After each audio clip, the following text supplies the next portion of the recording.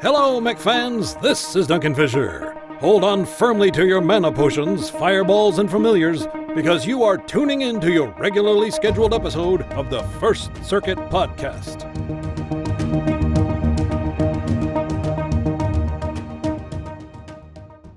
Hello and welcome to the First Circuit Podcast, episode 153. Tonight's our usual hosts are Ian. Hello. Biter. Hello. And myself, Oldbot10025. Hello. And special guest is 1in51, a painter extraordinaire with camospecs, Flickr, and does a massive amount of great work online for Battletech and different other genres. Say hello, 1in51. Hello. Actually, I could call you Ollie, right? Just kind of weird saying 1in51. Yeah. Yeah, we'll be talking Ollie's about perfectly fine. Okay, perfect, Ollie. Tonight we'll be talking about different ways of painting, how to get into it, techniques and everything else from a great painter that's on the internet for Battletech and Battletech Online and figures and all that kind of stuff. So here we go. Take it away, Ian. Thank you, Bob, for that perfect intro that only took 4 attempts. You're getting so much better. I'm so proud of you all, Bob. Thank you so much. After all these years, you're finally improving. Yes. Welcome, robot number 1N51, to the First Circuit Podcast. If you don't mind, could you introduce yourself a bit more and tell us how people might know you and who you are? Hi, my name is Oliver, and I'm from Germany. And I'm your average nerd guy. I'm 42 years old, married, 2 kids, and deeply into BattleTech, a little into Star Wars and such. Battlestar Galactica, following. Mm-hmm. And you might know me from Twitter, from my account _1n51_, or from the camospecs account on Twitter as well, from Reddit, Flickr, and such. Yeah. Okay. Yeah, and I assume if people are just casually browsing the Battletech community, there's a really good chance they've stumbled upon one of your photos. Yep. Wouldn't they? Yeah. Might be. Well, that's how I actually found you, was from your dropships. You know, when you did your dropships, I'm like, oh my god, that's amazing, and that's how I found you. So yeah, through like Twitter. And you were the one to introduce me into the community by finding these pictures. Anyone who's in Battletech is part of the community, right? Anyone in Battletech is? Okay. Absolutely. Yeah. So then, very first, very important question out of the way. Where did 1N51 come from? What's that kind of name? Yeah. Way back in the 90s, I had some friends and me were playing computer games like Quake, and I was the one to play it on Nightmare always, and my friends said, hey, you are insane, how can you do that? And that's where the name came from. It's insane, and developed into INSI, and INSI is so common that it's almost everywhere unavailable on social media. So it changed to 1N51, and yeah, that's basically it. But yeah, I thought it's easy to recognize, as it looks similar to the capital letters, INSI, but yeah, in fact, people don't recognize it and call me 1N51, but please call me Oliver or Ollie. Ollie, okay. Ollie. Yeah. Ollie's good. I would have never gotten INSI from that name. Yeah. I know. Now that you say it, like, yeah, sure, I look at your Discord overlay and yeah, that spells INSI quite clearly, but no. Yeah, that's how a lot of people got their names, especially with numbers behind it. It's like, Bob Smith 01 is taken 02, taken 03, so they go screw it, 1,532. Whatever it is, and that's how people get their names nowadays. I've played too many military games where you have like M16 or whatever that you're just used to reading short little names like that, where you read as 51 rather than C. That's all enough. Yeah, when I joined camospecs, one guy posted, "Hey, it's we always wanted to have a guy with a license plate as a name." So That's nice. Oh god. That's a good one. All right, so Oliver, you're doing painting, you're doing stuff for camospecs online. Is this your job? Do you have some No. kind of official capacity with this? No, that's not my job. I'm just doing this in the evening for relaxation, and that's basically all. And I posted a couple of pictures of things I painted online, and people said, "Oh, looks nice." And when I when I posted the dropships, Bob discovered them on Twitter, and somehow I appeared in one of his podcasts, one of these podcasts for Circuit, and that's basically what got me into it. Okay. Yeah, those. I mean, everybody screamed at the drop ships. They're like, "Oh my god, that's beautiful!" Especially with the big logos of each house that you have on there. Wolf Dragoons and Wolf Dragoons especially. For quite some time, we only saw the model, but we never saw it actually properly painted. Yeah, exactly, exactly. Yeah. Yeah, but the logos are decals from Fighting Piranha Graphics, except the Wolf's Dragoons, which I made by myself. Wow. You sure that? And the spider. You sure that? I absolutely can. Okay. Oh wow. Okay. Yeah, that and the spider, and I made a stencil for it. Really? I sat at home and cut it from a vinyl foil and placed it on it, and it was a lot of work. I bet. It looks beautiful.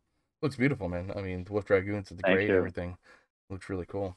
The McCready one looks cool Dragoons too. for the win. Yeah, exactly. Yeah, the Ghost Bear though, that's a clan thing, I guess. I don't know. Not my forte, I guess. But everything else is awesome though, man. Beautiful done.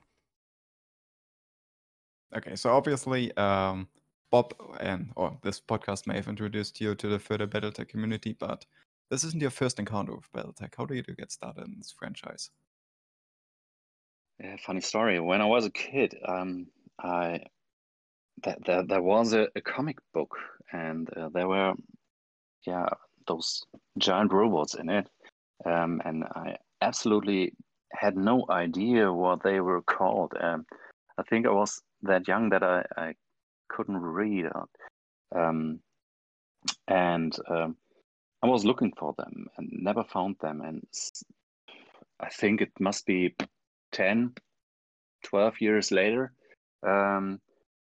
MechWarrior 2 came out, and I thought, hey, they look almost like the ones from my childhood. And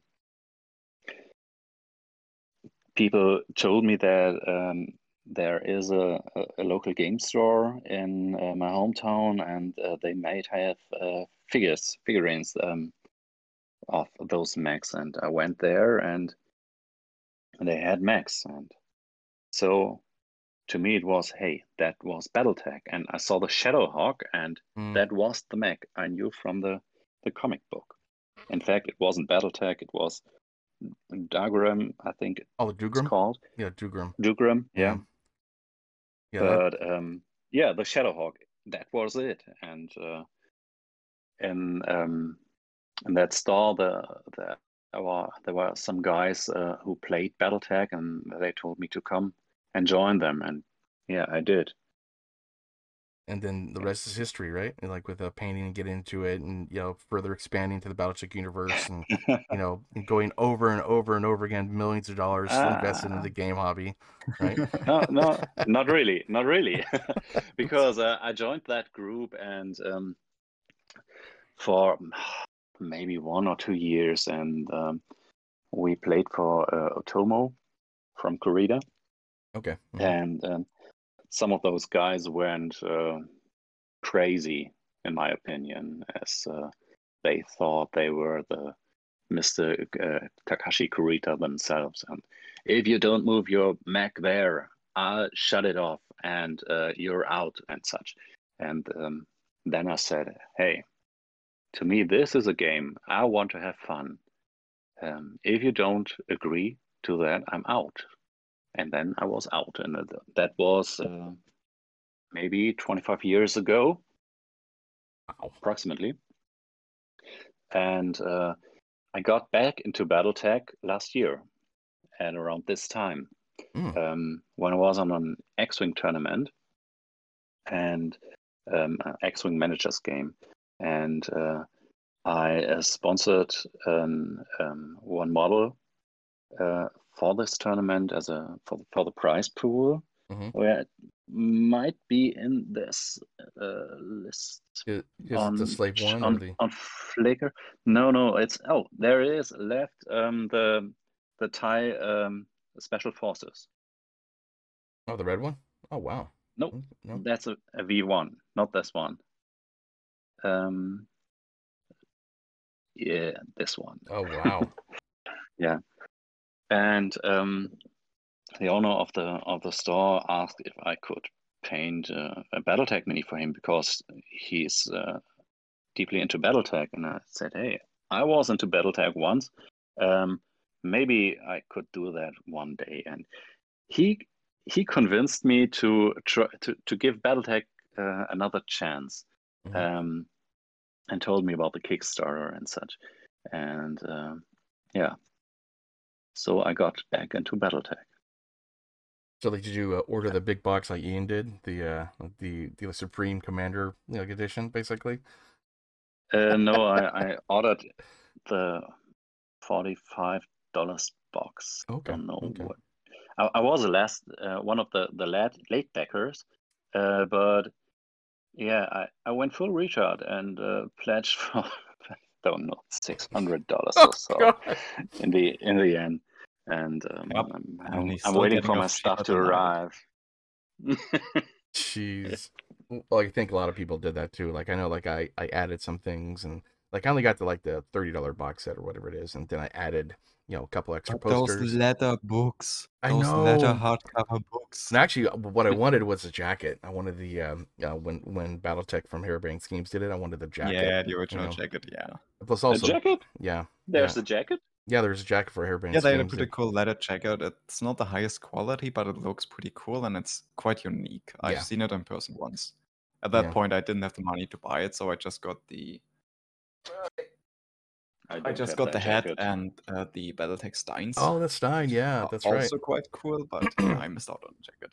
Yeah, I missed out on my name in there. Basically in the BattleTech universe with Harebrained Schemes. That would be kind of cool. But anyways, so okay, sorry, we're just going off in different directions. Complete tangent. Yeah. But yeah, like a lot of people did that. They, I'm noticing people's Twitter accounts. They've been showing their boxes of what they've been getting. It's like, oh my god! It's like, what the hell? Each box is like $45 to $60, and I got like 20 of them stacked up. I'm like, oh geez. But hey, that's what it is. That's what BattleTech is. It's a community of people that really love the genre and the company themselves, and so they go ahead and want to help out Catalyst Games and further induce BattleTech into the next generation. I mean, I know I'm old, and going to playing BattleTech and the kids like 18, I'm like, I feel old now. I feel really, really old when I go play BattleTech sometimes. But yeah. Welcome to my world. Yeah. Welcome to my little world. I feel old too, Bob. I know, we all feel old, man. Basically, like, started in 84, and I mean, I got books older than some people I play with. I mean, it's like, okay, this book is older than you, man. Please be careful with it, type of thing.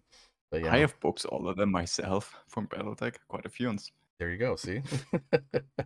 Yeah, I was lucky to grab some of those old books. Some for cheap, others were pretty expensive, I think. But I got them. Yeah, good stuff, man. Good stuff. Good history. Yeah, absolutely. Oh yeah, definitely. Do you have any other hobbies as far as well, obviously you said Star Wars. Star Wars is a miniature game, right? Yeah, X-Wing. Okay, X-Wing. Do you have anything else that like? No. Nope. I got the Battlestar Galactica miniature game, but nobody wants to play with me. That's a But I case love with a it. lot of games, actually. Yeah. Yeah, true. Yes. But I frequently play X-Wing with buddies of mine every 2 weeks. Um, and I'm still looking for a group to play BattleTech with. Okay. Yeah, actually, same with me too. Moving up here, I haven't been. I mean, there's a group up here, but I don't want to drive an hour and a half to 2 hours to go play, and then 2 hours back. It just doesn't appeal to me that much. I love BattleTech, but Yeah. 2 hour drive is hard. Is it much easier to find X-Wing? I don't remember too much of X-Wing. Isn't it like it's where you're doing the space combat and you like bank left and right and Yes. you take turns simultaneously? It is easier to find people, but here it was a funny story, or it is a funny story because one of my colleagues told me, "Hey, I got this the Star Wars game, and you have to see the miniatures. They are so great." Mm-hmm. And it was version 1.0 in those days, and I saw it, and I was absolutely annoyed by everything Star Wars, because Star Wars here, Star Wars there, Star Wars kits, Star Wars shirts, Star Wars sandals, everything. But there were X-Wings, small X-Wing models. Okay, there was one into this box, and I bought it and never played it. But one day, the brother of my neighbor went along on our street, and I saw him and said, "Hey, that's a TIE fighter on your shirt." Yes, it's a TIE fighter, and that's Star Wars, and I live Star Wars, and I was Star Wars myself. And yes, he told me there is this game, and I said, "Yes, I know there is this game. No one plays it. Do you play it?" "Oh yes, you have to come and join us. We have a local gaming group."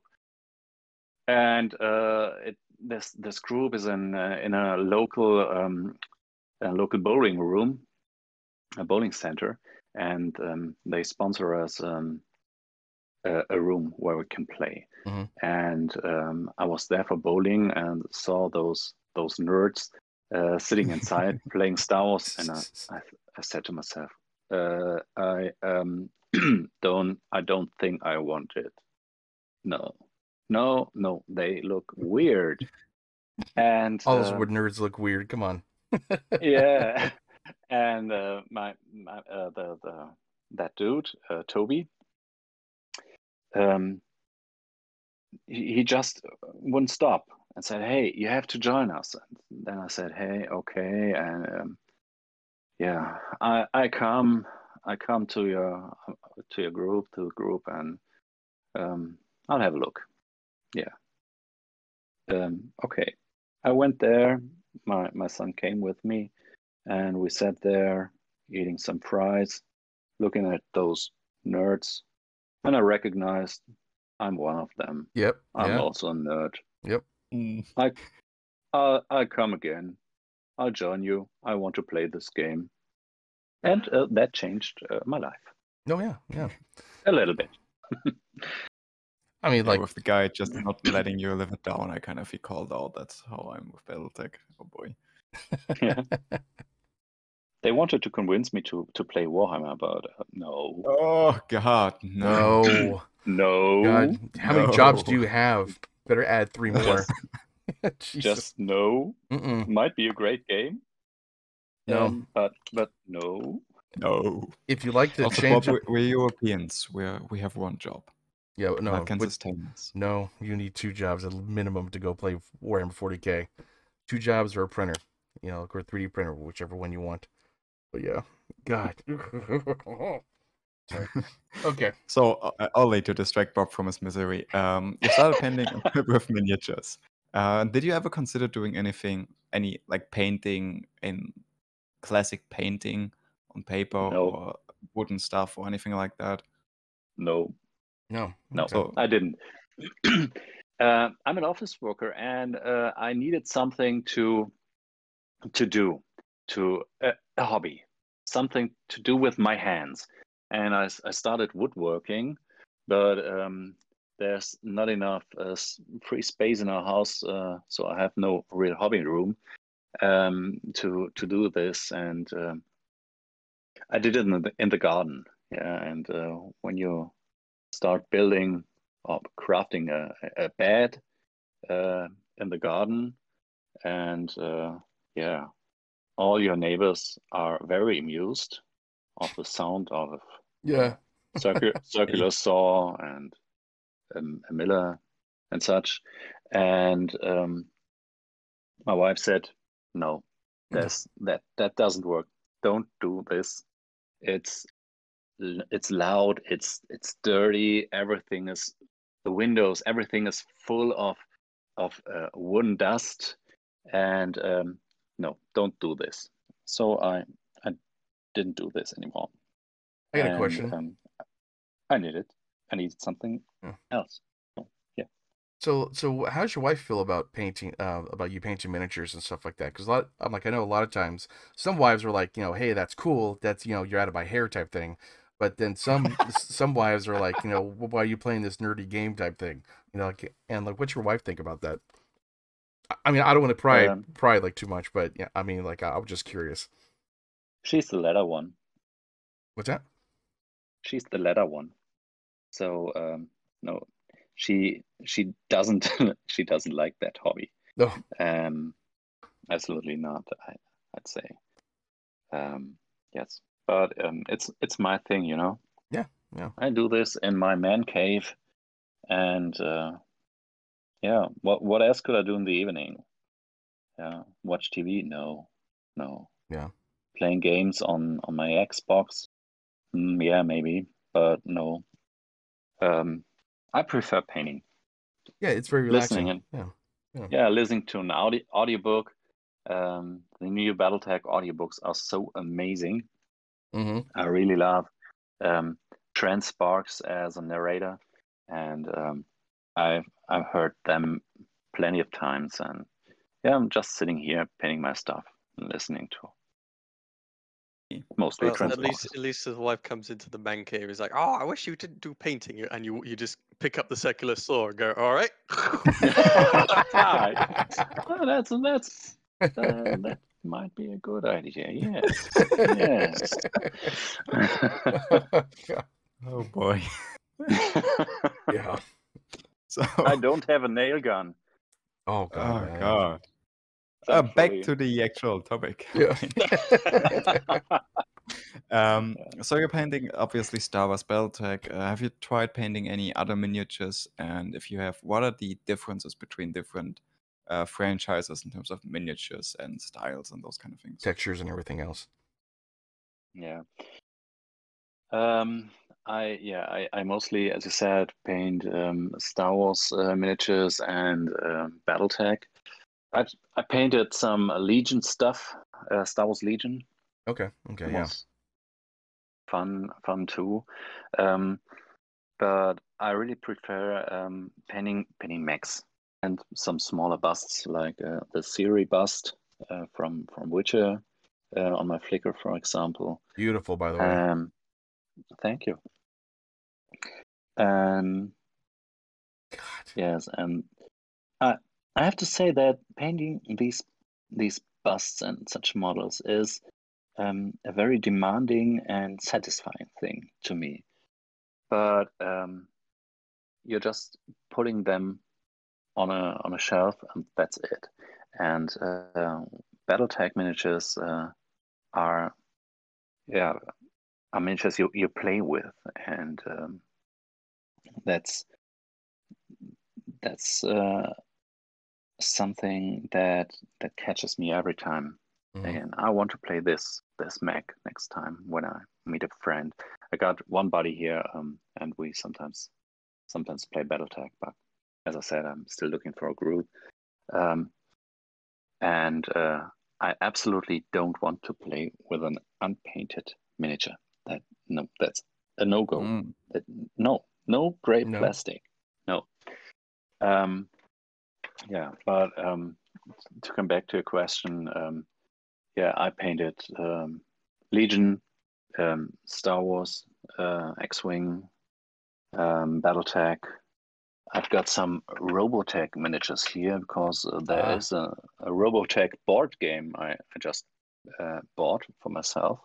That's the big box for it's like the $80 in the States, like it's a big one. Yes, Okay, yeah, I know what you're talking exactly about. that one. Yeah, Yeah, and that's all. That's all I did so okay, far. okay, cool. And go ahead. so I'm sorry.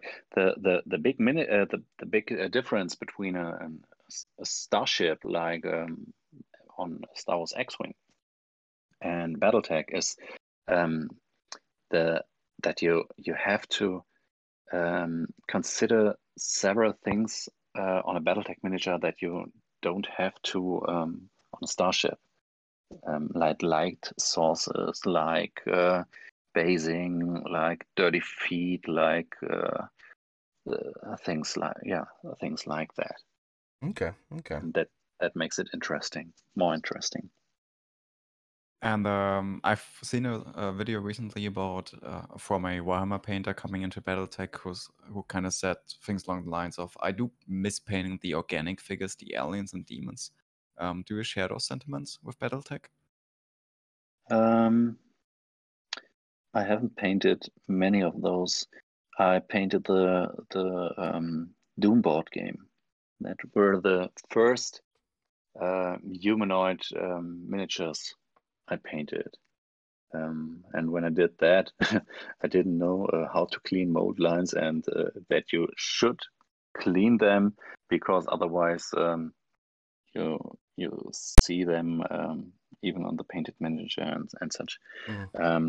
But I cannot miss it because I haven't done it often enough to actually miss it.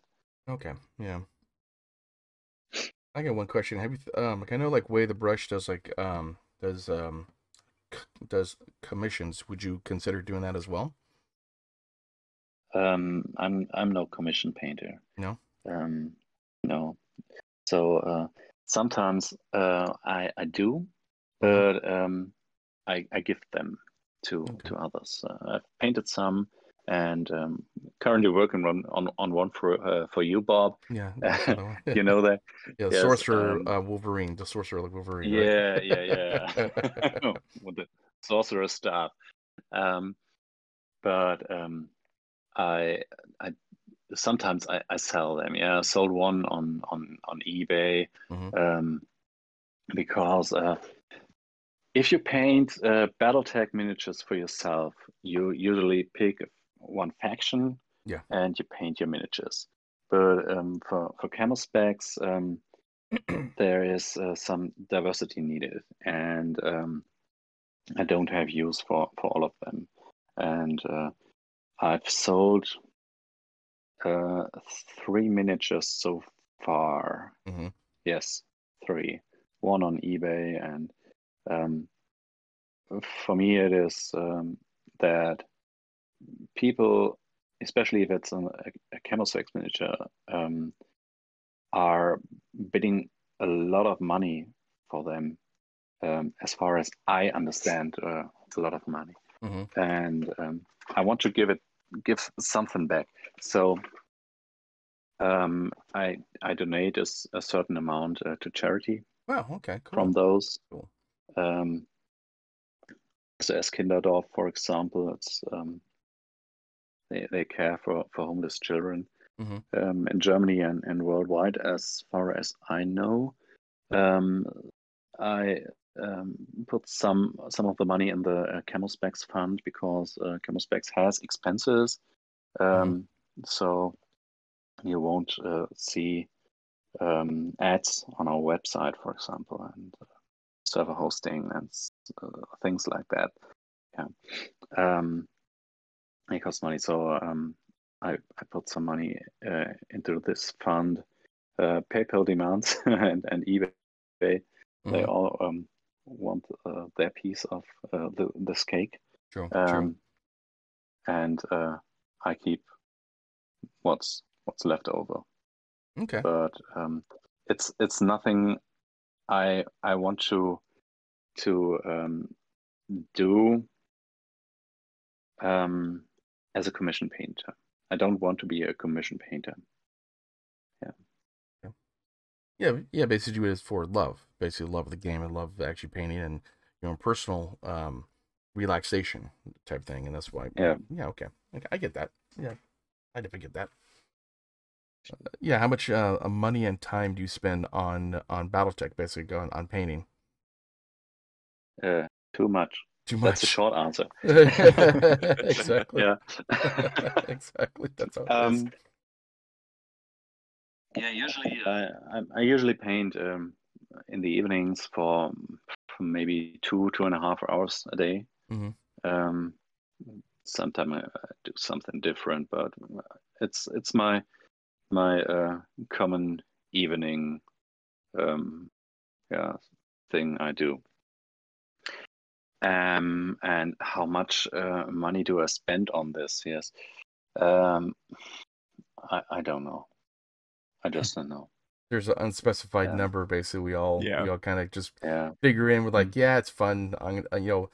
Like I know, like for myself, when I buy stuff, say books or games or like whatever, it's like I can spend $40, get a book and play it and have fun and read it for hours on time, or I can spend $40 for 20 minutes at a bar. Easy. And that's how I justify myself. Yeah, that's how I justify spending money. It's a very easy calculation. Yeah, that's it. I got plenty of paints here, and paints are not that cheap. And brushes, airbrush and such. So I spent pretty much money on the hobby, but you can use that stuff not forever, but for years. And so if you put an over the years calculation, it's okay. It's cheaper than smoking, I'd say. Exactly. I mean, most things are, aren't they? Yeah, true. Let's perhaps jump ahead a bit. We got one external question from Heichi. How much should you spend or budget in order to get started with painting miniatures, and what tools do you need to get started? Oh, yes. Okay. How much should you spend? It's a question I don't know how to answer. Is it gonna be in the $50 range? Is it in the $100 range? No, $200, it's $500? It's more in the $50 range, I'd say. Okay. There are things that you can do yourself, build yourself, like a wet palette, for example. Yeah. So what's that? You don't use the color straight from the pot. You have to thin it to your needs, and so you put it on a palette. And most of us know the palettes you hold in your hand when you see somebody painting in oil, painting. How was that guy called? Bob Ross, I think. Yeah, Bob Ross. Yeah. Bob Ross. Yes. Yeah. That kind of palette. That's a dry palette. You can use a piece of plastic for it, or yes. Or you use a wet paper. Yeah. And so, like, you mean thinning, as in basically you put the dab in the wet palette, basically, and kind of like drag it out, so like it will thin out a little bit more, like instead of actually using the big, like instead of actually just dip it, like dipping it into the paint. Yeah, a wet palette is basically some kind of a flat bowl. If you would like to, I can demonstrate for the YouTube audience at least how you can build one yourself. I have one right in my hand. Yeah, okay, go ahead. Oh, yeah. So basically the idea is you need some kind of tissue-like surface that you can wet. So we have a wet palette. And all you really need for that is take some kind of small bowl. Like I have this lunchbox right here. I took some sponge cleaning cloth that I cut to size to put in there. And then I can put water in this, put my paints in. And when I'm done, I'm going to close it up. so the paints stay fresh for a couple of days. That's a red palette. Oh, okay. And it's that you missed one $2. thing. Yeah. You should use some how is it called, the paper you wrap your baking breakfast paper or baking breakfast paper. breakfast paper, yes. That's where you put on the sponge. Don't put your paints directly on this. Put it on some kind of flat. Yeah, exactly. Okay. If you use it regularly, I recommend to buy a red palette. I've got this Red Grass Games. That's one of those most common wet palettes, and it's pretty good because you won't have problems with molding, with stinking, and that. And it keeps fresh. It keeps your colors fresh for days. So that's my recommendation. But you can, as Ian, yeah, exactly. As Ian showed us, you can do it yourself. So you spend maybe $2 on it. Okay. And I'd say you need 5 brushes. Yeah, 5 different brushes. So a size 0 and a size 1 brush, preferably a Kolinsky brush, so natural hair. Then a small, cheap makeup brush for dry brushing.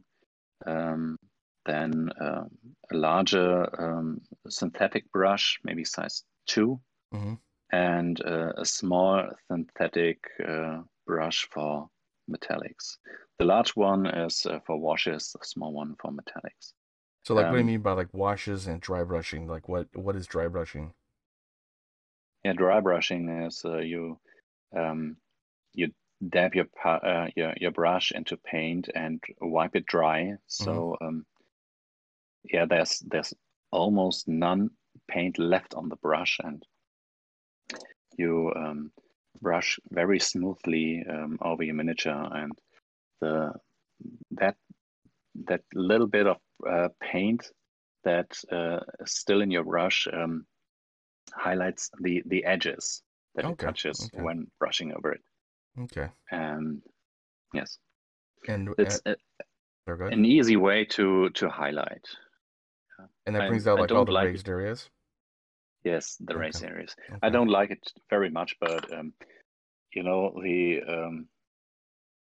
the alternate method would be a little bit an advanced method like glazing highlights and such. And dry brushing, especially for a beginner, is a good way. It's a very good way. Yes. And washes you were talking about? Yeah, a wash is highly saturated and very diluted paint or ink that flows into the crevices and recesses of the miniature. So it creates more volume. Okay. So basically, the dry brush brings out the raised edges, and the washes bring out the crevices and stuff like that. Correct? Exactly. And like, should you do 2 of those at once, or basically dry brush and a wash, or it just matters just what's you like, I guess, or something, right? One at a time. It's very basic, these techniques, but I do both of them. Yeah. First washing and then dry brushing when everything is dry, so you don't smear the paint on a miniature. What's important to know is the sizes of brushes are not standardized.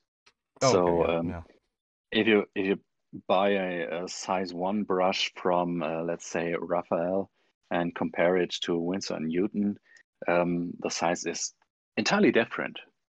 But you have a good idea when I say it's size 0. It's a small one, very small, and size 1 is a little bit. It has more volume. You don't want brushes that are very, very small. What you want when buying a brush is a brush that has a sharp tip. You need the body of the bristles. You need it because it stores the paint. If you get yourself a very small brush, 4x0, for example, and you put it in your paint, and you have the problem that the tip might be dry before it touches the miniature. Ah, okay. So that's not the kind of brush you usually need when painting. So 0 and 1 are fine. So it's just all that, or sometimes you're just stuck going back and forth to the pot all over and over again. Yeah, and you're swearing because the tip is always dry on your brush and you can't paint. And nah.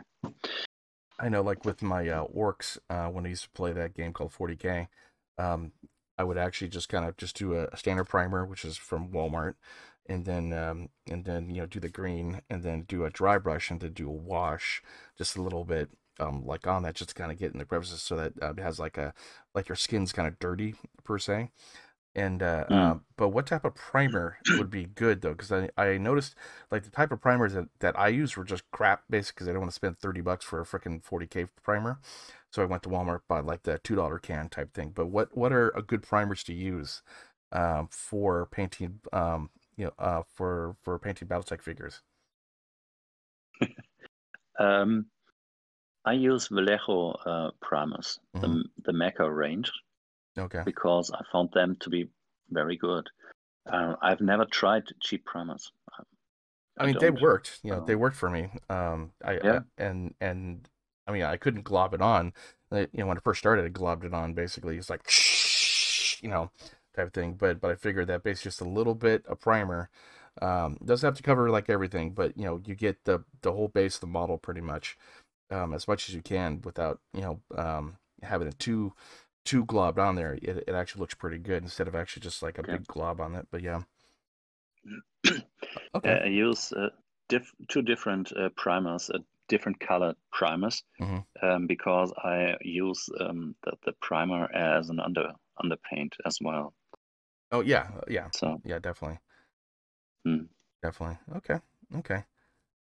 All right, so basic recommendation for primers: don't go with the cheapo car primer or wood primer you can find at the hardware store. Spend the extra. I mean, spend the extra money. Models, $10-15. They are not very expensive, and you can buy them in 60 milliliters dropper bottles, in 17 milliliter dropper bottles, and the small ones you get for $2.50 or $3 or so. Okay. So yeah, and you're talking about the airbrush version of those, right? Say again. You're talking about the airbrush size there, because milliliter, I think most spray bottles have a gram thing. Oh yeah, these are the rattle cans. You can buy the rattle cans. They're perfectly fine, but you can brush them. You can use primers and dropper bottles and brush them on. You don't necessarily use an airbrush for them. Okay. Yeah. Okay. What else do you need? We were talking about the brushes. Yes. The makeup brush. I suggest to use a cheap makeup brush for the dry brushing, because they are cheap and work perfectly fine. And dry brushing destroys your paint in almost your brush in almost no time. Yeah. Just ask your girlfriend before you steal their makeup brushes. Exactly. Otherwise, you're gonna get in big trouble. I went into a drugstore and they sold them for less than $1 for one. That's not bad. Each, and I got plenty of them.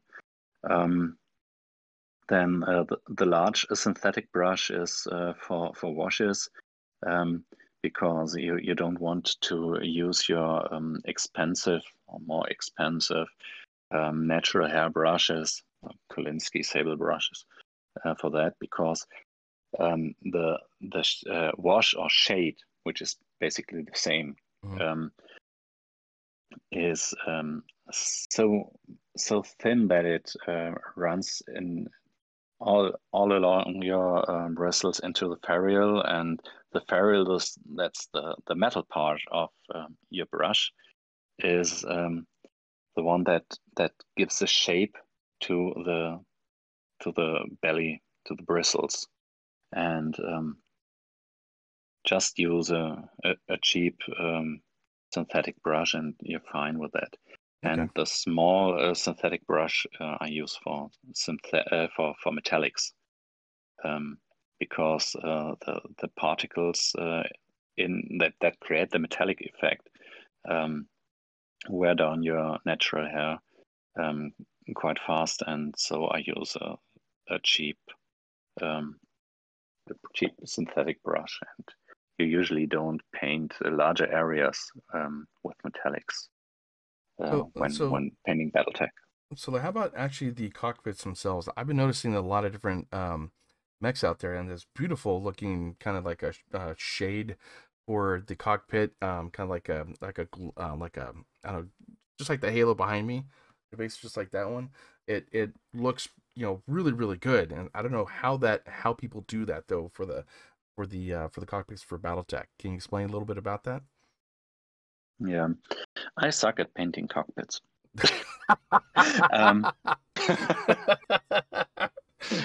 But basically, you can paint a cockpit by putting your dark base color, maybe a black or dark gray or whatever, dark blue. Paint the entire cockpit glass, and then you remember your imaginary light source that you want to shine on your miniature. Yeah. And you glaze into that direction, so the cockpit gets brighter and brighter to the light source. And in the opposite corner of the cockpit, you might simply put a small white dot to create another reflection. That's basically it.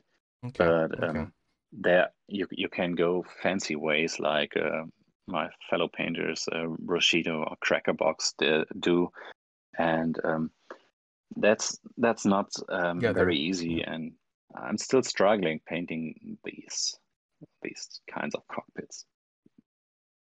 Yeah, the one on the Timberwolf I painted, it's a museum scale I did with an airbrush, but painting a cockpit with an airbrush of a game size mech is not that easy. So basically start with a base of dark color, and then kind of figure out what light source you want to have it from. That's where the and then basically I don't know, do a lighter type thing, right? Exactly. Maybe until you're almost white. Okay, I get it now. I get it. Okay, cool. Cool. I'm now a master painter. Thank you. I will now paint them. Already, Bob? Already. Oh no, we haven't even gotten half our questions yet. I know. I'm amazed, Bob. I'm gonna be looking forward to your miniature by the end of the stream. Oh, that's gonna take a long while, man. Bob is doing speed painting now. Oh my. Yeah, speed paint.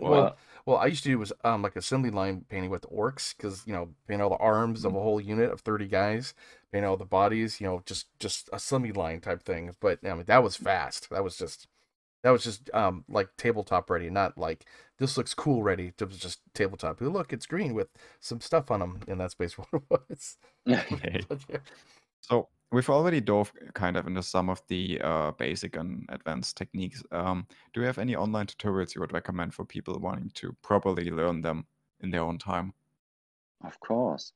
We've got a YouTube channel at camospecs, and that covers plenty of techniques, and it's I can really recommend diving into this, watching these videos, because most of them are made by by B1B Flyer, and he puts a lot of effort into that. But there are other YouTubers that have very, very good videos on their channels, like Age of Squidma, Minyak, Sorastro, Don Seratos, Dan, Angel Giraldes. He's Spanish. I don't know how to pronounce his name. Yeah, I'll leave links down below, basically on all these too, to kind of help people out, give some ideas and stuff like that. I do have one question besides what we're talking about. What is the hardest unit to paint out of all the different units that you've seen, as far as the camo specs and like everything, like all the different BattleTech units? What would be the hardest unit to go paint as far as a paint job? Which mech have you had the worst experience with? Like, which has the most awkward angles? Yeah. Or whatever. Yeah.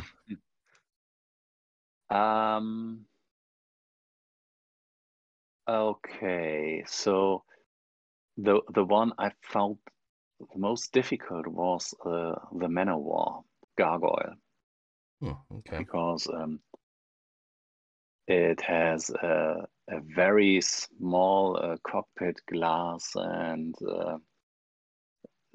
many crevices, and you had to do a lot of preparation work on this miniature. So this one was a tough one, yes. Okay. And maybe the Nova, because of all of those lasers on the arms, and it's hard to paint between the arms and the torso, those areas and such. I'd say sorry, go ahead. these. Do you put together the mechs themselves first, or do you like paint the body and then paint the arms and attach them? You know, like what do you do, like as far as that? Yeah, the Catalyst mechs come pre-assembled, so the only thing I usually do is to cut them off from their bases and drill holes into their soles. You drill into their soles, huh? Does that hurt? Yes. not. Yes. Okay. Okay. But to make it clear, the SOLES soles, not the SOUL. Okay. I put a piece of wire in them and put them on a painting handle then. So that's basically all I do with them when it comes to assembly or disassembly. But the ones from Ironwood Metal, they have to be assembled, and I pre-assemble them. Yes. Yeah, I assemble them before painting. Yeah. And would you recommend these actually go and use for BattleTech and stuff like that? No.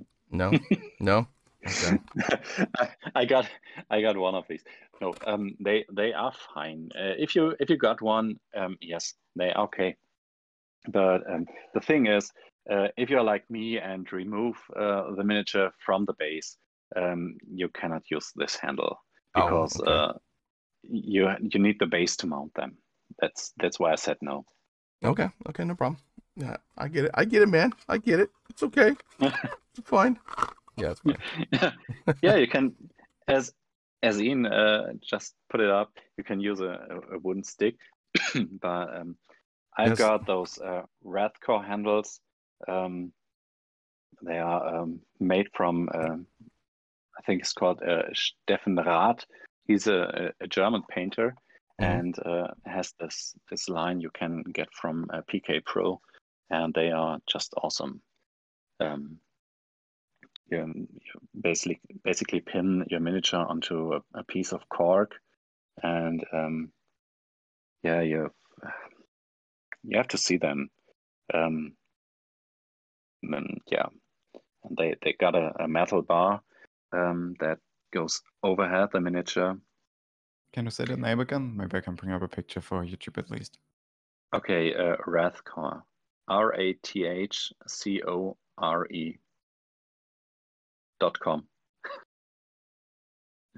Yeah, and these are just great. and the I miniature really grip? love them. Okay. Miniature grip V3 is it? The ones that I use. Interesting. Okay. Yes, but there are also other miniature handles, but I like those can put a pinned miniature on them. There are others like the ones from Redgrass Games that use mounting putty, but I really don't like that. I don't like putty on my Max feed. You don't like putty because on your Max feet? Yeah, true. yes. Not a lot of people do. Yeah, the problem is the putty and the paint is something that adheres very good. Okay. So Okay. putty on bare plastic is okay. You can remove it, no problem. But if you you paint your miniature and there's paint on the feet, maybe fresh paint, and it sticks to the putty, it sticks forever. Okay. Okay.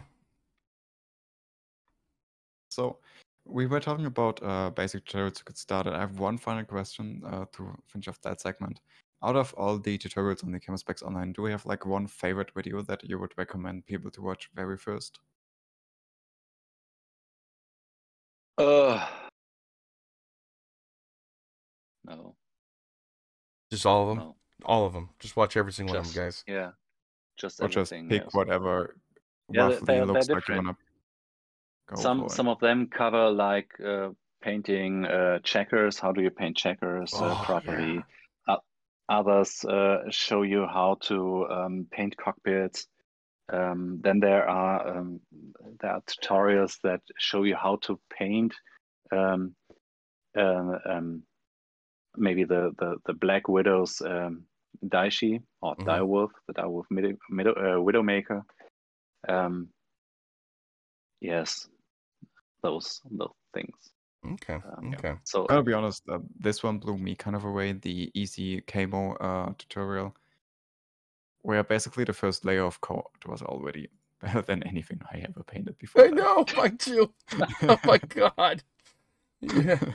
Just that right there is better than anything I did. It looks worn and used, basically, and that's awesome. I love that. Oh my god. I guess I just killed one of my brushes because I'm still that nervous that I'm fiddling on one of my brushes here, and it almost got no bristles left. Don't break them. It's too late. I already broke it. Whoops. That happens. It's all good. It's all good. All right. We have so many things in our questions that we're excited to hear about. Let's go colors next. Let's maybe not go too deep into colors, but just general. There are a lot of different color types, very confusing for beginners, like watercolors, acrylic colors, oil colors, so on and so forth. Which one of those is best for miniature painting? And do you have any brand and specific color recommendations a beginner should pick up? Yeah, the most common ones are acrylic paints, and I'd recommend using them. I've never used oil paints so far. I got some here, but I never tried them. But when I started painting, when I painted my first model, I did that in the 80s, I think, with my grandpa, and he had those animal paints, and they're pretty hazardous and take a long time to dry, but I wouldn't recommend using these. Use acrylic paints, and you're good to go. Yeah, and I almost only use Vallejo colors because they are of phenomenal quality. They are really, really good, and they are not that expensive.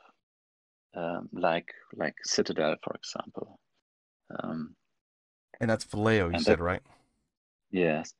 Yeah, and they come in dropper bottles. And you want dropper bottles, believe me. You want dropper bottles. You don't want pots. Yeah. I can really recommend them. As I said, the first colors I got in touch with were those animal paints from Rebel those days, and when I painted my first mech in mid 90s,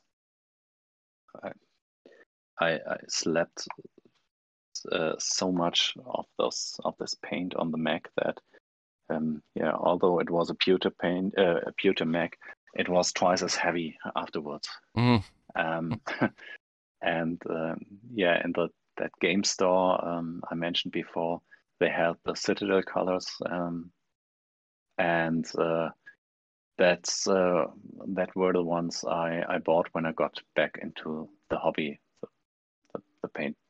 I had no painting hobby before, but when I started painting about 2.5 years ago, and I bought plenty of them, and I sold almost all of them because I wasn't satisfied with them, because they come in paint pots, and no, you don't want paint pots, because you don't paint from the pot, you paint from a palette. Okay. Okay. And they dry out pretty fast, and they are very expensive compared to Vallejo, for example.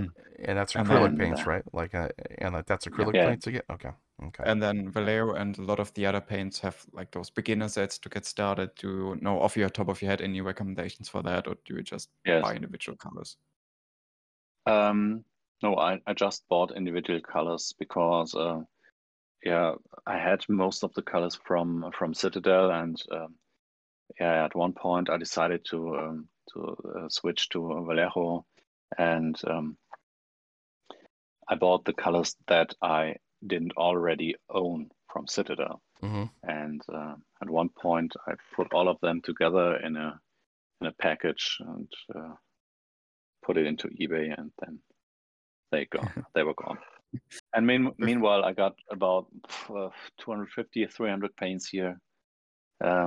It's almost only Vallejo. Cool. Vallejo. Yeah. Cool deal. So I guess if anyone has specific questions for what kind of color they might use for what type of miniature, they could hit you up on Twitter, probably. Of course, anytime. Okay.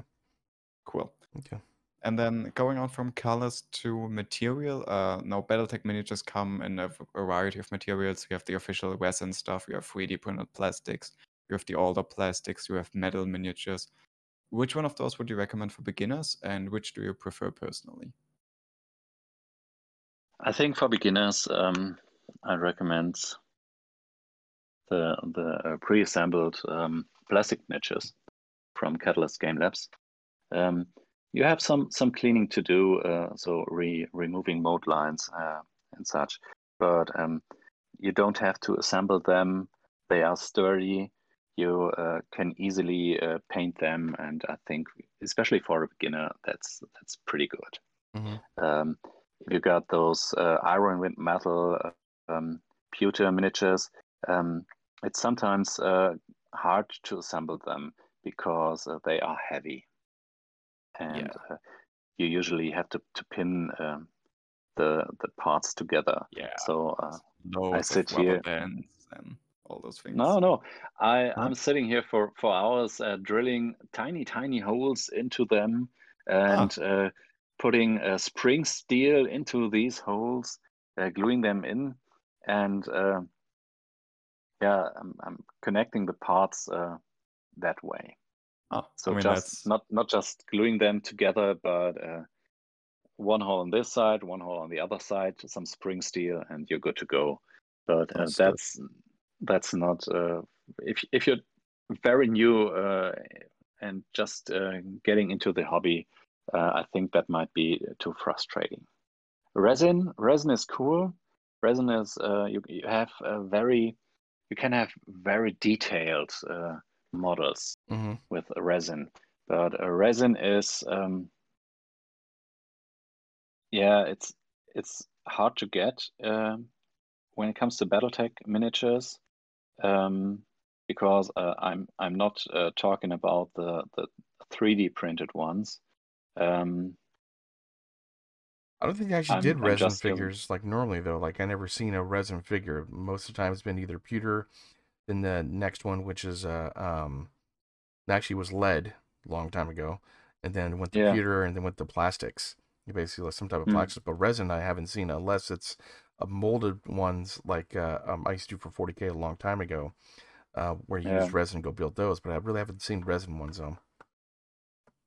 I've heard that there is a Marauder that you have to assemble yourself. It does come pre-assembled like the one in the boxes and the lens boxes, and Okay. that was for the Russian Kickstarter. I've seen this on Fortress Miniatures. That's the only time I've seen this. I don't know much about it, but I was told that this one is made from resin, and Okay. the rest, yeah, the drop ships. But you can get other miniatures and made from resin from other brands, Ouroboros miniatures, for example, and so. Okay. And resin miniatures are great. They are really great. They are very detailed, and I really love them. The only thing is, if these are 3D printed ones, you have the problem that you see all those layers, those tiny layers, and that makes it look not that good. Yeah, You true. have to do a lot of sanding and such. Yeah, as someone who does 3D printing, you don't want to do that when you're a beginner.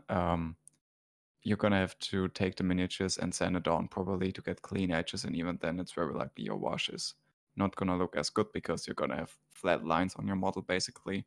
So if you're a beginner and someone offers you 3D printed stuff, it's nice to practice potentially, but it's probably not gonna look as good as a straight up plastic from Catalyst. Yeah.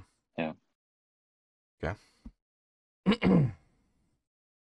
But for painting, I prefer resin. I like painting resin very much, but not the printed ones.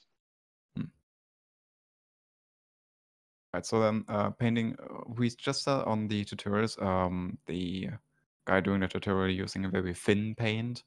What's your opinion on that? How thin should a paint be? And how do you thin it? Yeah. How thin it should be, I don't think there's a correct answer to this. Trick question. It should cover. It should cover properly, because if you thin it too much, you destroy the adherence of the paint, and that's not what you want. How do you paint it properly? There are different ways to thin a paint. I usually use water, distilled water, for this, because a paint consists of pigment for the color, and they are currently, I think it's 550 something different pigments that are used to make colors, and you don't necessarily have only one kind of pigment in a color or in a paint. You have the pigment, you have a filler, which is usually calcium carbonate, and that stuff is milky white and dries clear. That's why if you paint or apply paint onto a miniature and it dries, the paint gets darker, a little darker. Okay. Yes, and you have acrylic resin. That's why we call them acrylic paints, and a solvent, usually water. And if you use water, you just water it down. You thin the paint, and you can do that to a certain degree. If you use a medium, there are different mediums like acrylic resin glaze medium from Vallejo, or the famous Lamian medium from Citadel, for example. That's basically a paint without a pigment. And what do you achieve when using such a medium to thin a paint? You make it translucent because you basically add clear resin to the paint you have, and you can use it to glaze. But if you just want to thin your paint for painting, just use water, because that's the solvent used for the water. If you have a paint that is alcohol based, you can't use water. You need alcohol because that is the solvent in that paint. Water is fine. Yes. And then you probably can just look at your paint on the bag, and it should state whether it's using water or alcohol, right? Yes. But the Vallejo paints, for example, they are almost all of them are water based, and it's on the paint. Yeah. There's a note on the paint if it's alcohol or. Do you have any horror stories of people trying to thin their paint with alcohol and it going wrong? No. Oh, sad face. That sounds from experience, right? Right, Ian? I mean, I wouldn't say that I've ever done it. I'm just gonna say that didn't look quite as I expected it to. Yeah, what's a good way to actually get paint off your paintbrushes? Like, what do you use? Paint thinner, or like what's best? No. I got 3 water pots here for cleaning my paints.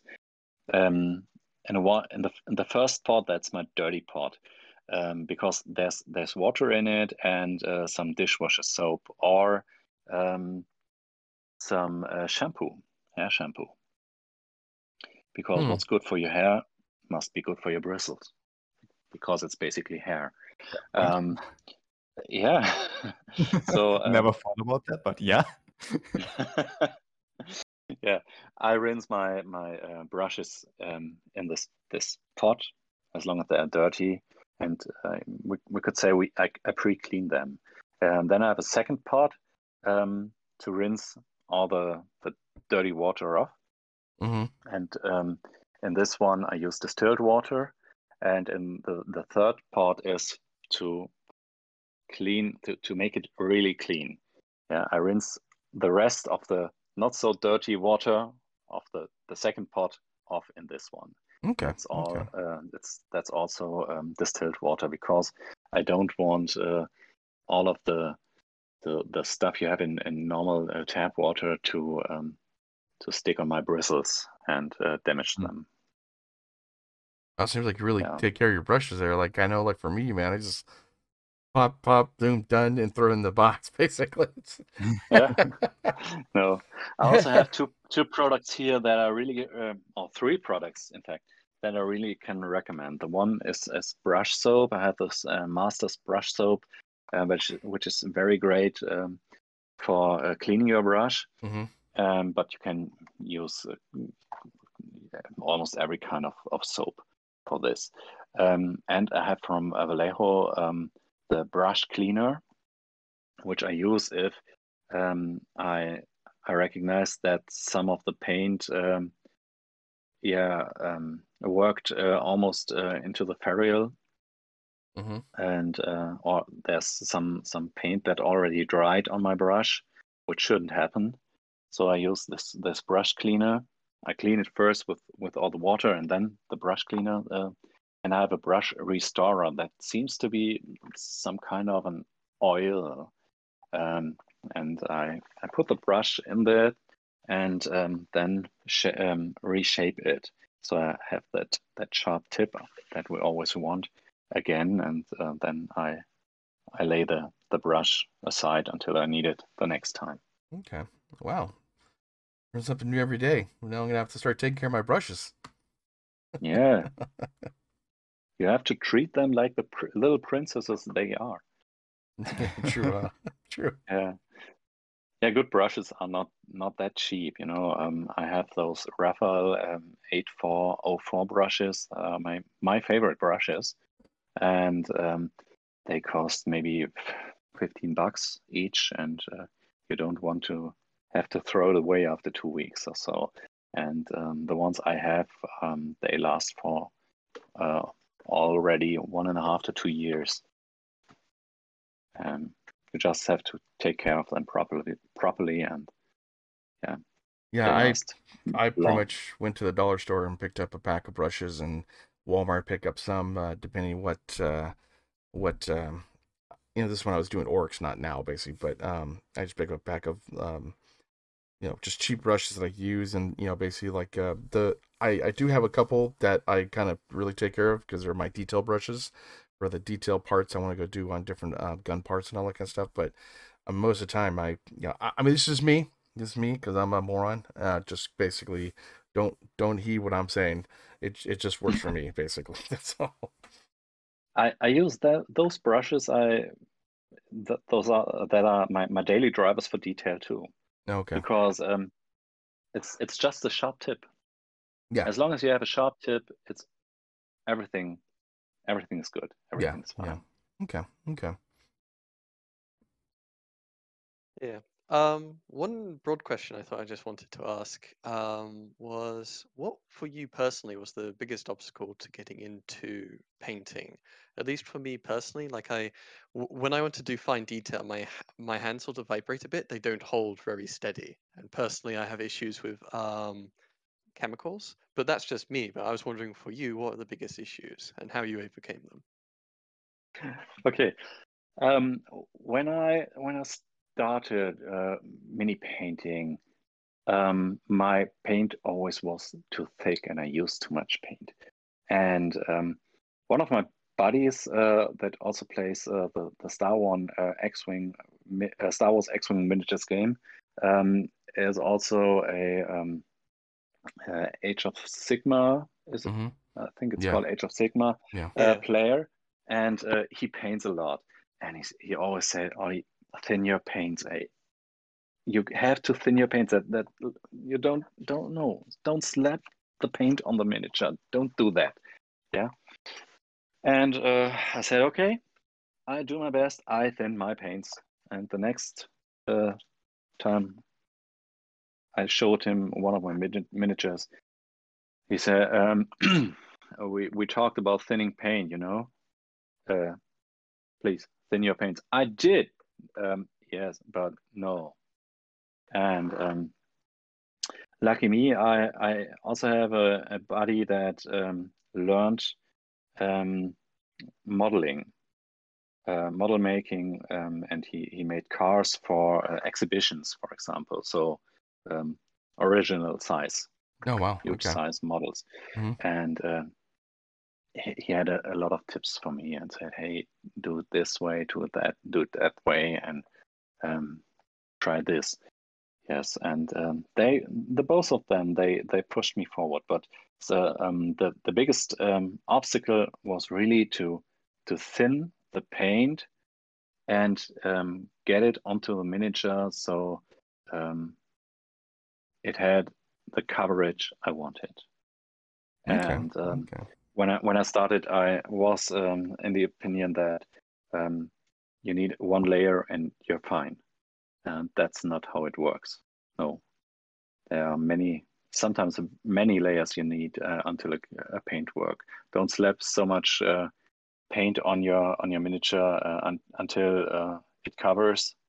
So you have a very opaque feeling of this paint. No, Okay. thin layer, Yeah. dry, next layer. Like I think we touched on washes, but can you go over washes again about how to create a wash, or should you buy the store-bought washes that say like Vallejo wash or whatever, depending what they are. Like I know, like I used to get like a face wash basically, and it helps to bring out the crevices like in the face when you use do miniatures. But what is a good way to do a wash? Is like 3 parts by one, or something like that. um, I haven't created a wash ever. Okay, and just Oh no, that's not correct. I have one that I mhm. made, but it's just a mix of other washes. So okay, Okay. But as far as I know, a wash consists mainly of, if you want to create a wash, you use an ink and mix it with a flow improver, thinner water, and that's basically it. And what do you mean by ink? Is that the paint itself or what? Yes. Okay. Yeah. So just a little bit of ink and then a lot of water. Yeah, I'd use flow improver and acrylic thinner. Acrylic thinner. Okay. This. Okay. Yeah, flow improver is a good way to make a wash less a filter, because every time you apply a wash, you put it over the whole miniature. Usually, unless you're doing pin washing. So you paint the miniature in that wash, and it filters the paint, so it's getting darker. And if you mix it with airbrush flow improver, it runs into the crevices a lot better and doesn't darken your miniature that much. So I have those Citadel wash range, and those were the paints I kept from Citadel, because their washes are really, really good. And I have a pot unthinned and one pot that is mixed 50-50 approximately, flow improver and the wash itself. Okay, cool. For finishes, like how do you make a paint job, or how long do you make a paint job last? Like, what's an average time period for a mech? I know, like, a lot of details, it probably takes about a week or so, basically get it done or something, But what's the average time you spend on one mech when you paint them?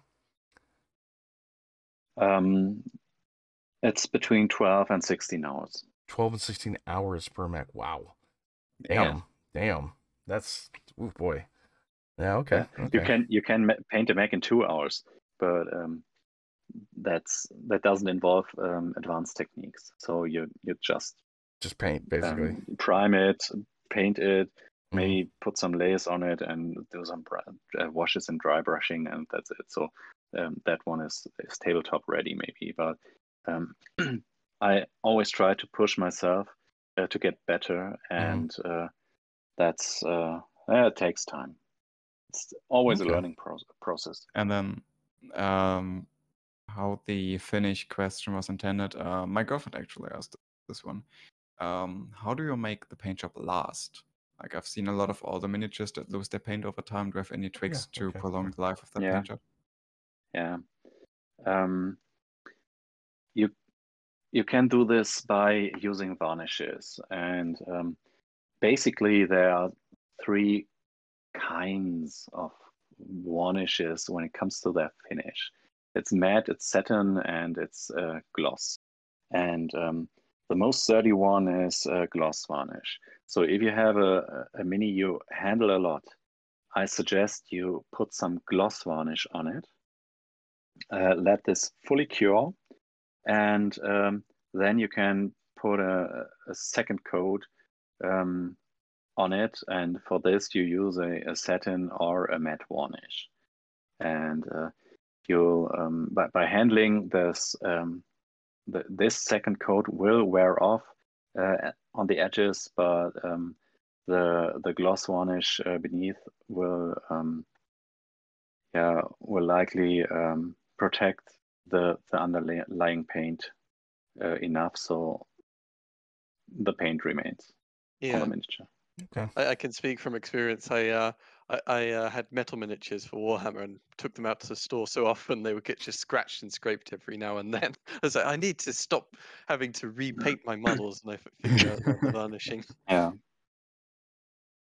And then, since we were talking about varnishes and finishes, what was I going for? I was going for something. Never mind. Ignore me for now. Is there something like with furniture? Sometimes you hear like keep away from direct sunlight. Is something like that for miniatures too as well? I wouldn't put them into direct sunlight. I don't know how all of the colors behave when exposed to the UV part of the sunlight. So it might be that they bleach out, but what I can say is that if you use decals on them, decals will be harmed by the sunlight. Okay. So yeah, there will be it will bleach it out over time, and also the continual heating and cooling will, particularly if you haven't varnished it, will potentially make the paint slowly peel away with time. I've seen it sort of dries on the model. So yeah, if you can, you want to leave your models in a more out of direct sunlight in a more secluded area. I think then, I have to write to Vallejo to ask if they have some kind of a UV filter in their varnishes. Probably. I've seen it for nails. Can you just use nail varnish on miniatures? Probably, right? I don't know. I mean, it's worth a shot. I mean, it's just varnish. Should be fine, right? But what I was going for with when you mentioned the glossy varnish, you mentioned something really interesting yesterday. Your safe game with this kind of technique. Can you tell us what your safe game is while painting? Yeah, I call it a safe game. Yes, I usually put some varnish on between some steps. So when I've primed my miniature, I always use zenithal highlights when priming, and base coated the miniature. I put some satin varnish on it, and that's my safe game. So you have to know before I proceed the difference between dry and cured. When you put your varnish on, or when you put paint on a miniature, it usually dries in a couple of minutes. But the paint and the varnish, they take time to fully cure. It's several hours, let's say 12 to 25 hours, maybe. I don't know exactly. But then this paint, this varnish is very sturdy. And when I applied my base color and put some varnish on it, and it is cured, I have the option, that's that so-called safe game, to remove paint without harming the miniature or the paint that lies underneath. And for doing this, if I made a mistake painting, I'm using airbrush cleaner on a brush and simply brush over that area with a mistake. And I have a second brush, a dry brush, to pick up the airbrush cleaner back again from the miniature. And and I can start over at that point. I got a question. Easy. Yeah. I got a question. Like, since we're talking about getting paint off figures, what's a good way to get paint off the plastic ones? Like, I know there's a lot of plastic ones for selling on eBay that I'll just pick up and use for practice and stuff like that. But what's a good way to get the paint off the plastic ones? I use isopropyl alcohol. Is it called that way? Isopropanol? Yeah, I know what you're talking about. Yeah. Okay, and I simply drown them in that stuff. I also use that for. I like it. Violent. Good. Yeah. Yeah. I also use that for cleaning my airbrush. I've got an ultrasonic cleaner and fill it with isopropanol, and I put my airbrush in that for cleaning, for example. Okay. Disassembled and pre-cleaned, and it works very good. And I also use that for miniatures I want to strip the paint off.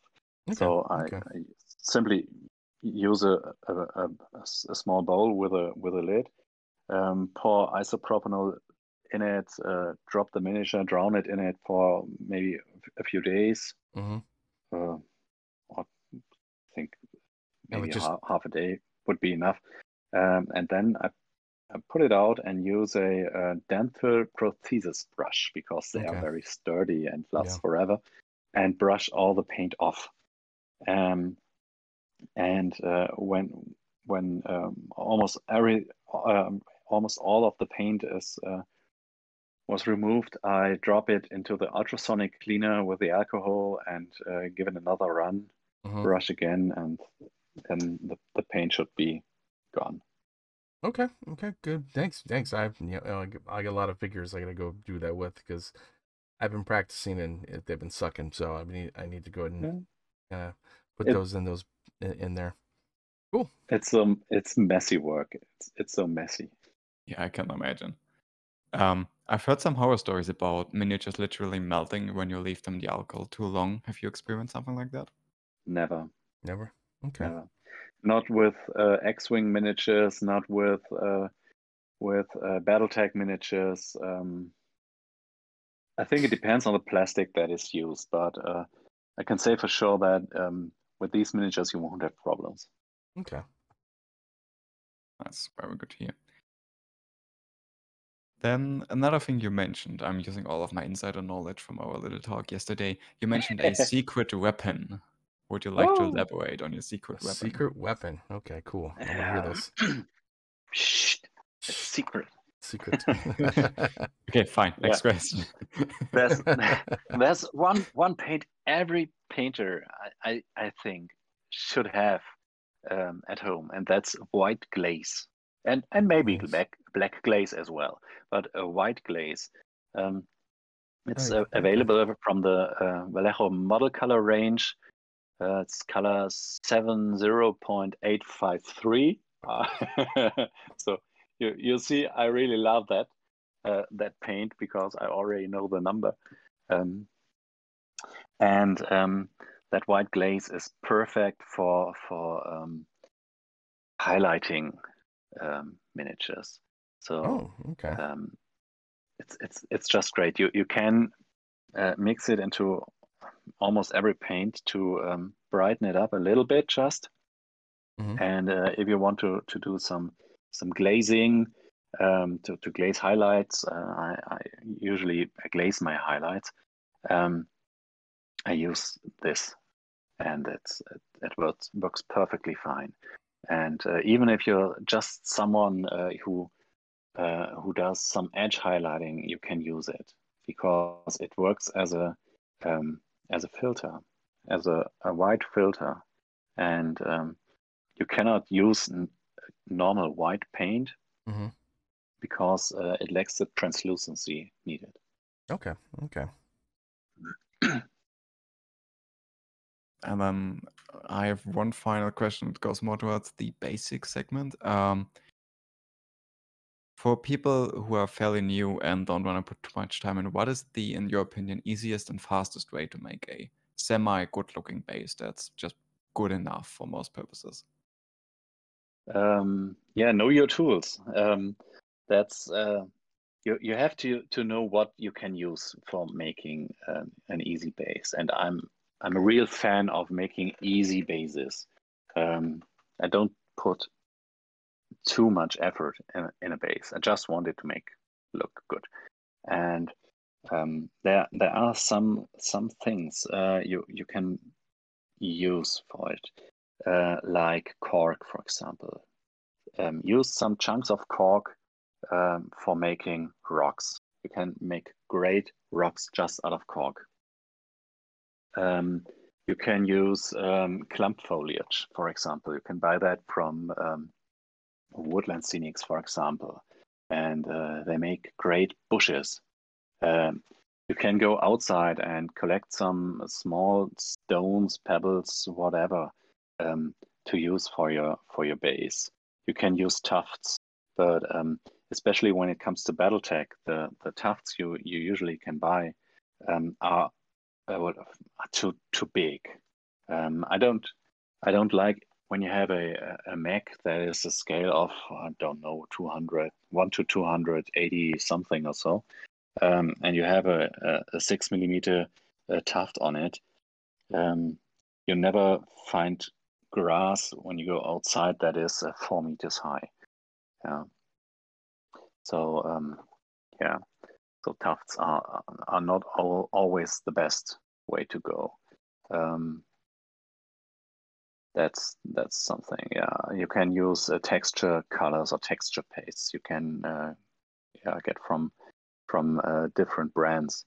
So let's say what have I done recently? I used the Vallejo earth texture, put it onto the base, glued some small stones on it, dry brushed those stones a little with a white, so they look more natural. Put some static grass on it, put some clump foliage on it, and that is something I regard as very important. You have to blend your miniature into the base, and what I see very often is that people just use dry brush, the dry brushing technique on the feet of their mechs, and they achieve the opposite of what they wanted it to look like. Because with dry brushing, you hit the raised edges, and with cumulating dirt, it cumulates not on the edges, but in the recesses. So you have to put that stuff into the recesses. And I love dry pigments. That's a pigment powder, dry pigment powder. You can get from Vallejo, for example. Just use a small brush, dab it into that dust, and then dab it onto the feet and also onto the texture. So you create a very naturally looking effect with that.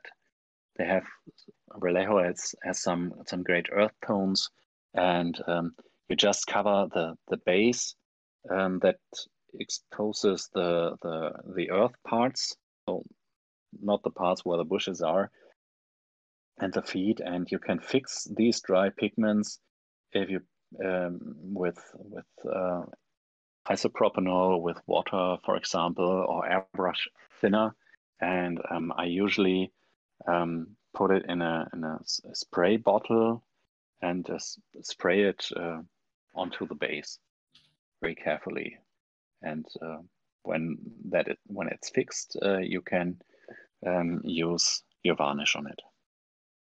You have a very easy base.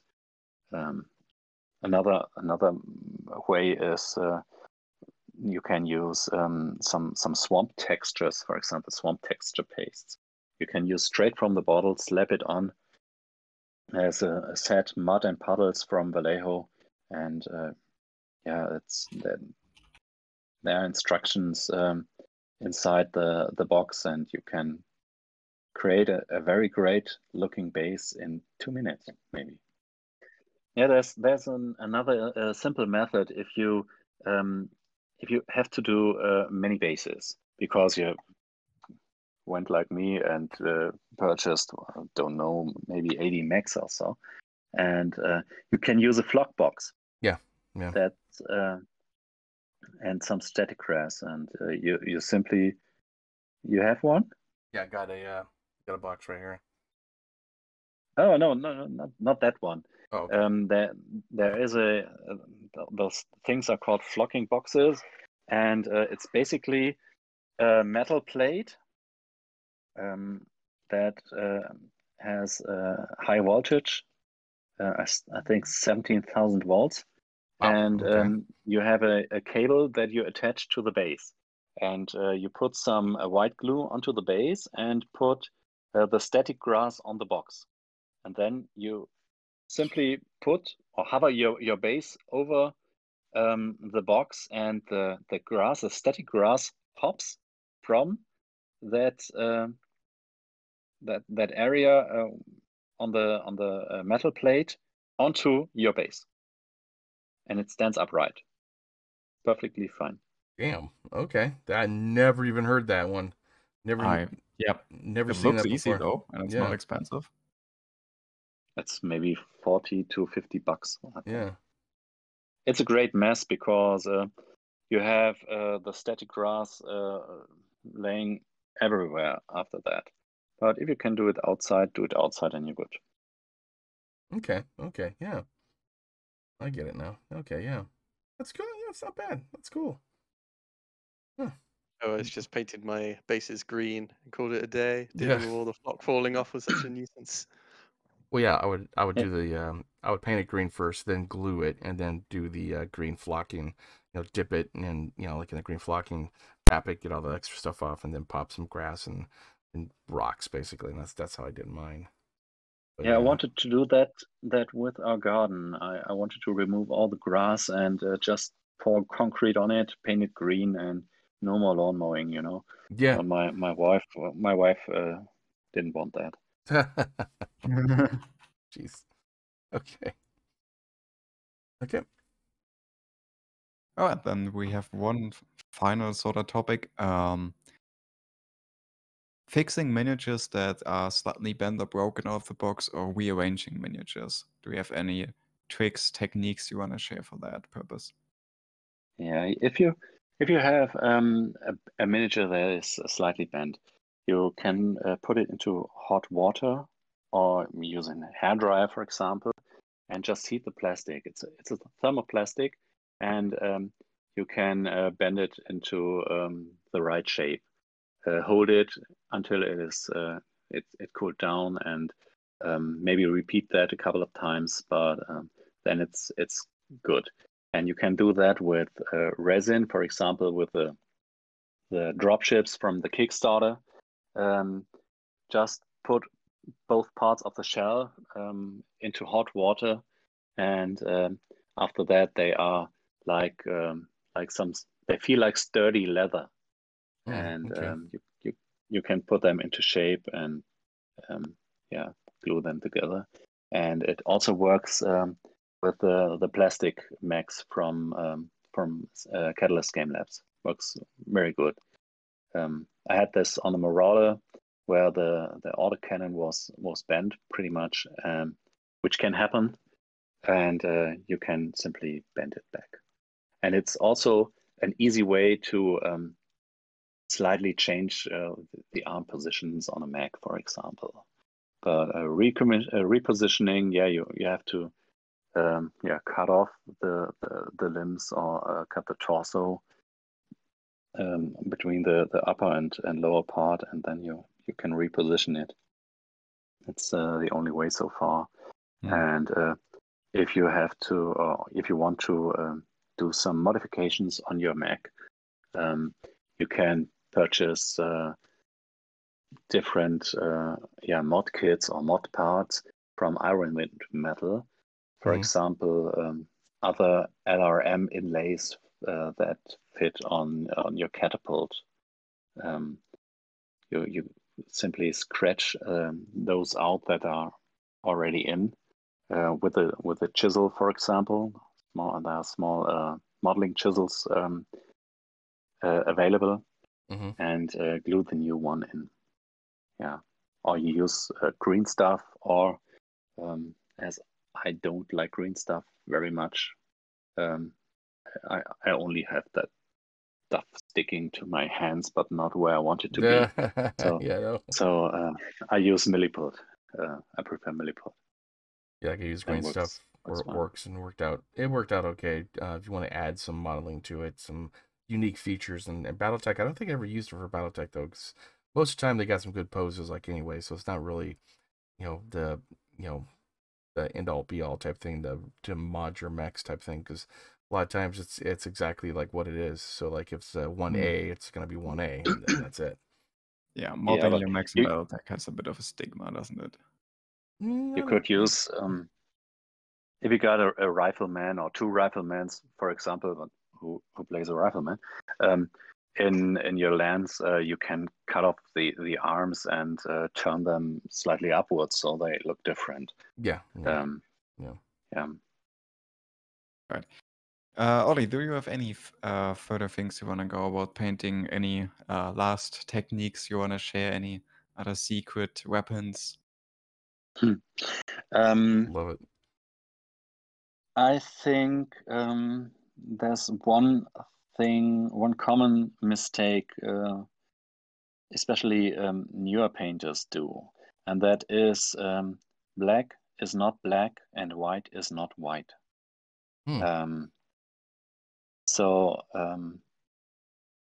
for example, if you look around and you have maybe the speakers of your computer in front of you, and they are black, look at them and you will find out that they are not really black. They are more like a dark gray, for example, and or your headset, or your mic, your mic. It is, you think it's black because you know it's black, but it isn't. It consists of different gray tones you have, and so this is the way you paint something black. Yeah, and cat hair, a lot of cat hair. Black is a color you cannot darken any further, and white is a color you cannot highlight any further because it's always the maximum you already have. So if you want to paint something black, the darkest point is in the recesses, and that area that is not exposed to the light source, the imaginary light source. So you can use black there, and everything else is a dark gray, and during the in the direction of your highlight areas, it turns to a lighter black to almost white. And if you want to paint white, you paint a gray, and only the small area that has the brightest highlight, only for this one you use white. Yes. And the problem with miniatures is that light and shadow doesn't work as on a real life size object.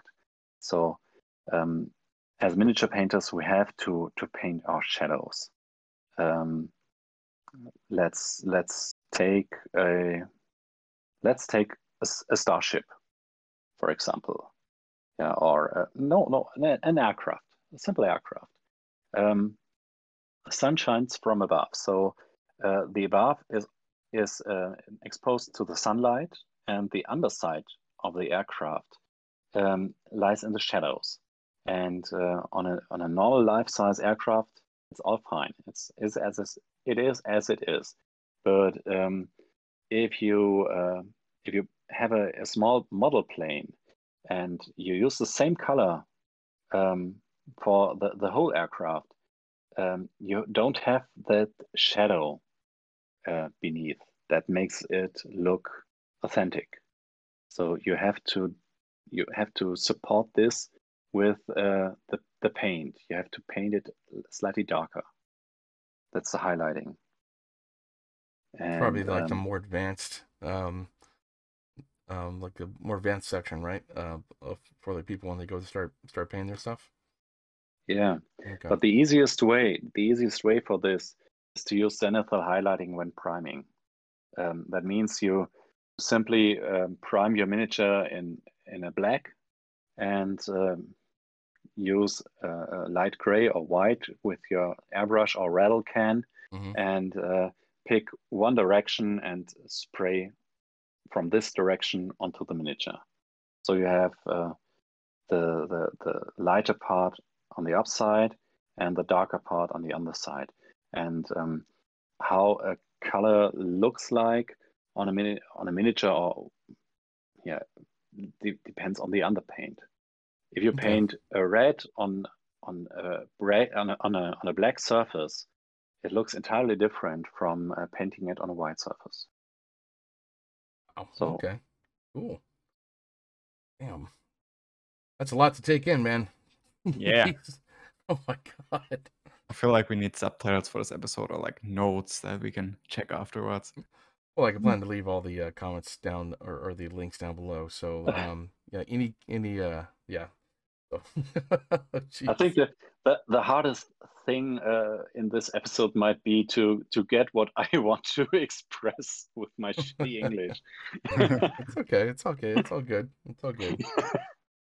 I mean, Bouncing community is throughout the whole world. So, I mean, there's many different people that are out there that, different languages, different cultures, and everything else. So it's a whole big melting pot. And so it's no big deal at all. No big deal. So, is that it for the episode? Is that all? Well, one final question as we always end our segments. That's right, yeah. How can people support you? Yes. And broader the camospecs team and everything you guys do? Oh, I think there's no way to support me other than being kind on social media. I don't have a Ko-fi, Patreon, or I don't have a YouTube channel, nothing. Mm-hmm. So there's no way, and I don't want that to change. So I like it when I come when I see that people like what I do. Yeah. If you don't like it, you express it. Be kind. Write down your comments and say, hey, I don't like it because of this and that, and why did you do that, and such things. And that's all. And when it comes to camospecs, we have a YouTube channel, and by you can support us by following us, by watching and liking our videos. It creates a small amount of money that helps us. Yeah, I'll leave all the links down below for everything. Camospecs, your Twitter accounts and all that kind of stuff, and Camospecs, their Patreon and YouTube channels and everything else that they have. I'll leave all the different links down below. But I think that is episode 153 of the First Circuit podcast with our usual hosts of Ian. Bye-bye. And Biter. Lark. And myself, Old Bob 1002, with special guest Ali, or 1in51, terrific painter that taught so much tonight about how to paint. And I mean, I learned a lot of stuff that I'm not going to go cheap anymore, basically. What I'm doing. But I will definitely learn. I will be asking you questions, trust me. And if anyone does have questions about anything tonight about how to paint things, would you mind actually being in the comment section, kind of answering some questions in case people do have questions? Ollie? I try to answer all the questions. Okay. Also too, so okay. Hit me on Twitter, in the comment section, on YouTube, on this podcast, on Reddit, wherever you like. Right. And your questions are gonna find their way. Yeah, you're gonna have a lot of questions, trust me. A lot, especially for me. I'm like, okay, how do you do this? Thank you everybody for watching, for supporting the channel, for everything you guys do for the First Circuit podcast. We do appreciate you being here, and we will actually see you on the battlefield. And remember the two most important lessons from today: don't go cheap, and be kind and constructive in your feedback. Exactly. Thank you very much. Exactly. Thank you very much for watching. Bye bye. Very welcome. Bye bye. Bye.